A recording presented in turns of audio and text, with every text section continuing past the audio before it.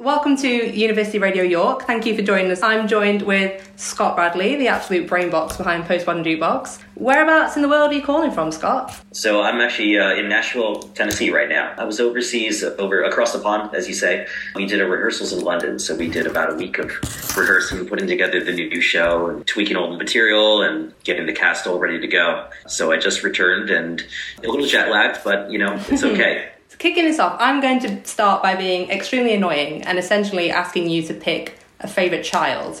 But if you had to think of one Postmodern Jukebox project or cover that you are just immensely proud of, something that really sticks out as something you just love, what would you do?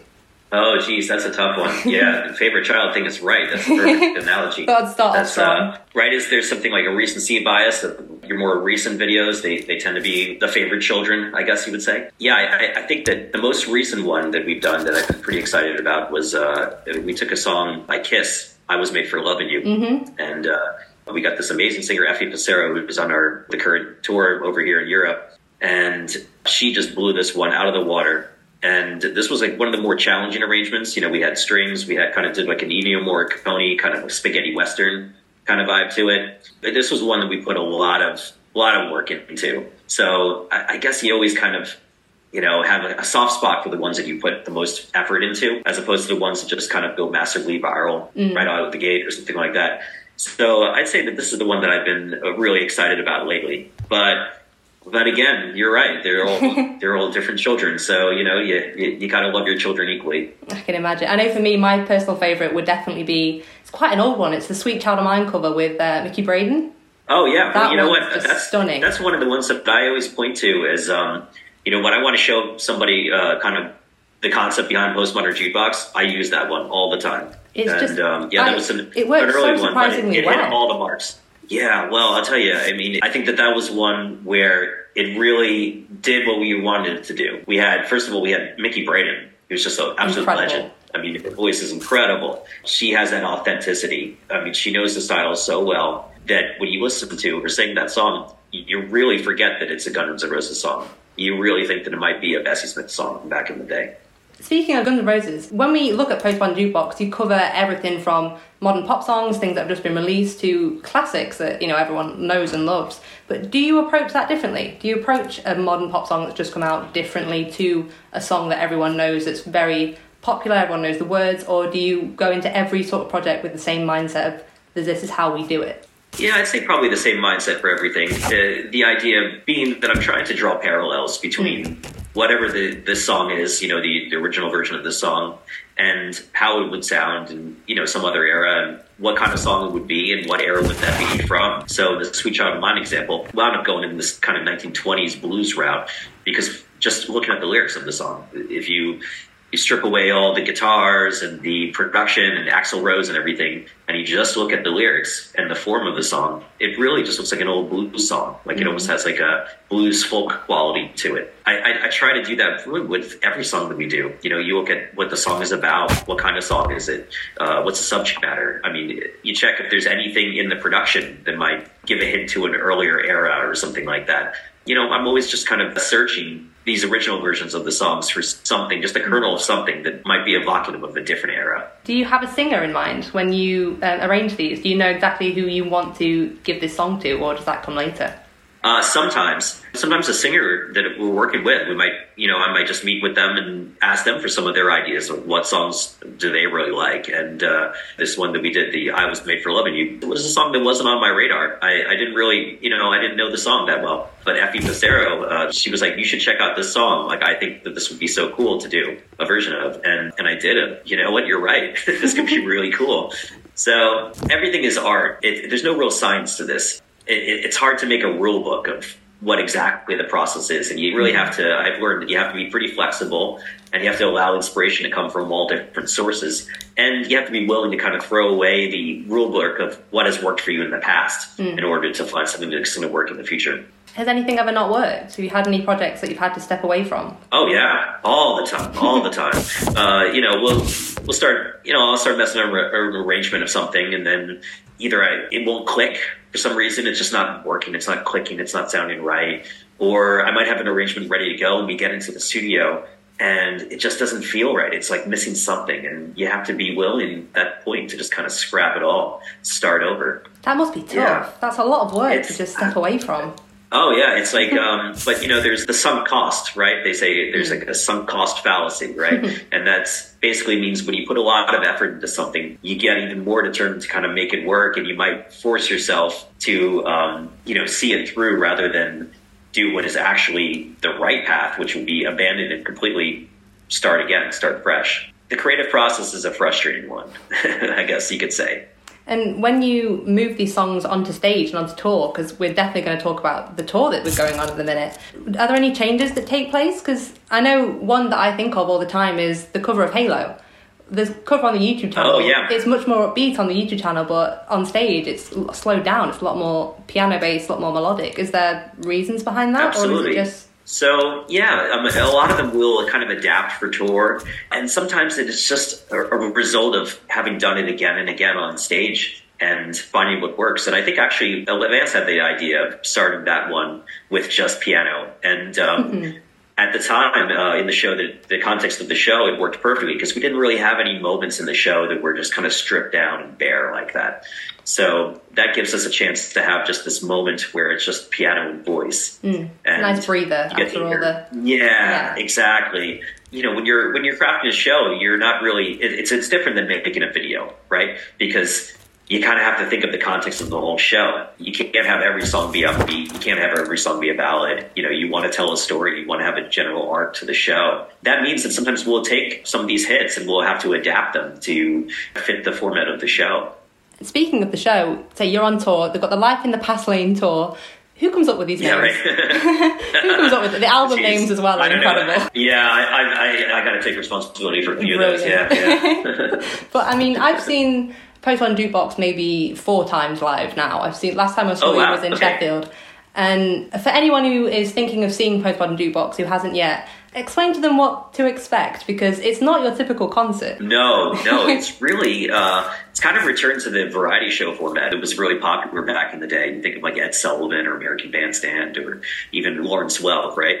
We've kind of updated it. We've turned this into this kind of crazy hybrid of a showcase of talent, basically, just these phenomenally talented singers, tap dancers, musicians, and also kind of a musical review of all the eras. So we have everything from like 1920s jazz to Motown, big band and swing, country western. And kind of the bonus part of all this is that you're going to know the songs that we're covering because they're the biggest songs of the last 30-something odd years. So it's really a show, I think, that every generation can come to and take away something different from it. Whether you're a fan of this classic music, whether you're a fan of these new songs and want to hear them presented in a new light, or if you're just a fan of incredible talent. Definitely. I know when I went, everyone is there. Every single generation is there, and they're all having an absolute blast. Right, yeah, exactly. It's kind of taken on a life of its own. I love that people come to our shows dressed up in vintage clothing from all eras. I thought that was so cool. That wasn't even something we came up with. That was just the audience started doing that.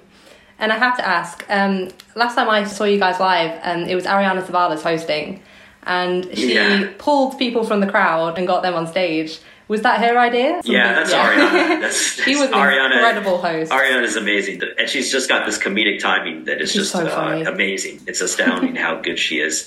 And she's a character too. So she's a lot of fun to have on tour. Can we expect anything new in this tour? Anything that's been added to the show? Yeah, absolutely.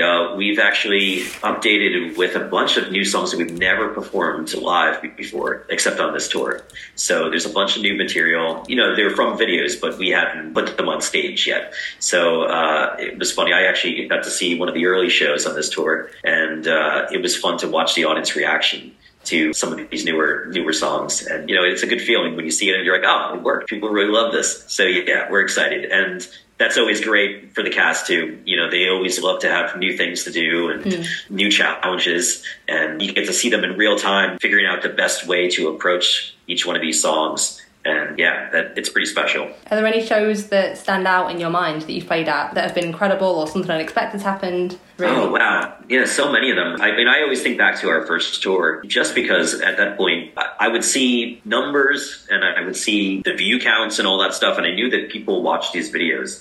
but I really hadn't met people in real life that were Postmodern Jukebox fans. And it was the first tour where that really cemented in my mind, wow, this is something, this is something that has legs to it. And I remember even, the first time we did in UK, I'd never been overseas at that point. I hadn't left the country at that point.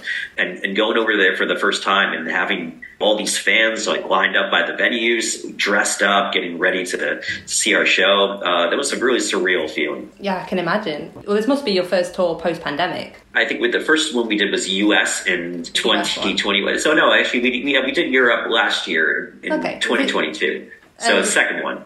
Second one. Well, the pandemic obviously put a spanner in the works for every touring musician, every gigging musician. I read your book, your incredible book, Outside the Jukebox, and there's a quote in it that really stood out to me that was, "The best time to record is right now." Did the pandemic affect that in any way? We speak to musicians quite a lot, and some found their creativity really stifled, others flourished with all this sudden free time. Yeah, absolutely. It was very disruptive to everything, right? Mm-hmm. For all touring, all tours stopped. And it was something I think, I'd say very few people that are alive today remember such a time. I think the last world pandemic to that level was right like in the early 1900s. So there was really no playbook, especially for musicians that are, used to performing in intimate settings for lots of people and things like that. So, we didn't really do too many videos during that time, just because we needed to get people together in one room to film them. That was kind of our way of doing it. So, we just had to kind of sit tight and wait for there to be the right time to get people together again. And the same with touring. Certainly touring in 2021, it was definitely challenging. We had to run bubble tour to ensure that everybody remained, COVID free and stuff. So there were challenges that I think that every musician and every artist and every performer have had to face during that time. But it does make it all the more sweeter to come back on tour and to be able to do this again. Yeah, you just seeing the audience and how happy they are to be able to hear live music again and experience a night together with their friends and family. That means the world to us. Has there been any location you can't wait to return to, anywhere that really stands out? There's always something special about London because it's been our biggest city. Of all the cities in the world, even more so than America, I think we've done the biggest shows in London. That's always really exciting. People get really excited for that show, our cast especially. But there's so many great places. Every town is different. Every country is different. Yeah, I say that touring is the best way to kind of see the world in a very short amount of time. It's kind of like a sample pack, right? It's like one of those, where they give you like the little tasters of like whiskey or something like that. It's like you just get to see a little bit of each town. And of course, when the tour's done, back to YouTube where this whole thing started. Back in maybe like 2015, 2016, when PMJ was a lot younger, if you type in jazz covers or funk covers, you guys would, be pioneering. Now when you search it, there are jazz covers and funk covers of songs everywhere. That must be cool to see. Absolutely. It's been crazy for us to just know that there are people that grew up with Postmodern Jukebox, including some of the singers that we work with today. We just recently did a video with a really talented singer who actually told us that she was like, yeah, I used to listen to you guys when I was growing up. It was really inspiring. I didn't know that you could take these pop songs and make them into jazz before. And now she's on her way to having a career as a jazz singer. So, stories like that are always so cool. And of course, do you think this sort of music will ever return to the mainstream? Or do you think that it's nice having this sort of little retro package? Do you think we can see jazz or swing making a return anytime soon? I'd say that it always has an influence on the mainstream. Definitely. I guess. I feel like something like jazz is more of a genre that you can apply to things. It's something you can do to music rather than expect it to just suddenly become mainstream again in the way that it had been, say, in the 1930s or 1940s or something like that. So I think that it's going to always be something that's kind of informs modern songwriters and producers and vocalists and things like that. And really, at the heart of jazz is improvisation, spontaneity. And you see improvisation everywhere, even outside of music. Yeah, jazz is always going to have a huge influence on music, even if it's not doing a full revival like it did. I remember there was a time right in the 90s, there was like a swing revival, and I think it lasted like 6 months. It was really brief. The movie Swingers came out. I don't know if that might be before your time, but it was everywhere, and everybody was like, whoa, jazz and big band is back. And then it only lasted about like 3 to 6 months. So, I don't put too much stock in outright revivals of stuff, but I think it's more interesting to see how these, classic genres can inspire new creations. Definitely. And I for one, am definitely looking forward to see what Postmodern Jukebox is next. I can't wait. And you're coming to York soon, aren't you? Yeah, we're playing. I don't have the date in front of me, but we are coming to town. Yeah, we are so excited. We hope to see everybody there, and it's a really fantastic cast in this one. I think people are going to be really blown away musically by the performance we have in this show. I wish you the best of luck with your tour. Thank you so much for speaking to us today. Great, thank you, Ellie. It was great to talk to you. Lovely to talk to you too. Thank you very much.